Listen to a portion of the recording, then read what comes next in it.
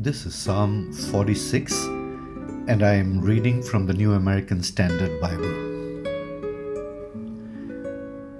God is our refuge and strength, a very present help in trouble. Therefore, we will not fear, though the earth should change, and though the mountains slip into the heart of the sea, though its waters roar and foam, though the mountains quake at its swelling pride. Selah. Just take a deep breath and experience God's beautiful presence. There is a river whose streams make glad the city of God, the holy dwelling places of the Most High. God is in the midst of her. She will not be moved. God will help her when morning dawns. The nations made an uproar. The kingdoms tottered. He raised his voice. The earth melted. The Lord of hosts is with us. The God of Jacob is our stronghold. Selah. Once again, just experience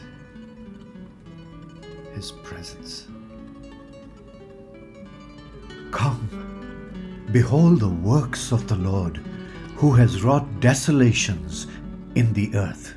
He makes wars to cease to the end of the earth. He breaks the bow and cuts the spear in two. He burns the chariots with fire. Cease striving and know that I am God.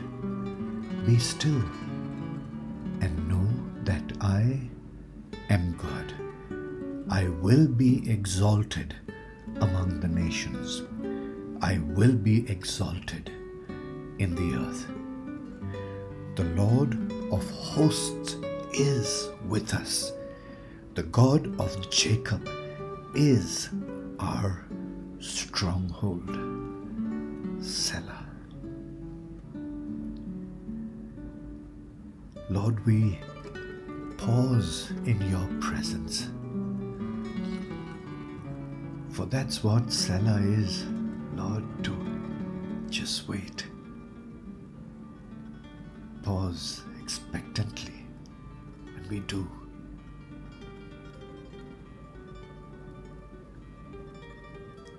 Help us to cease our striving. Help us to be able to trust you.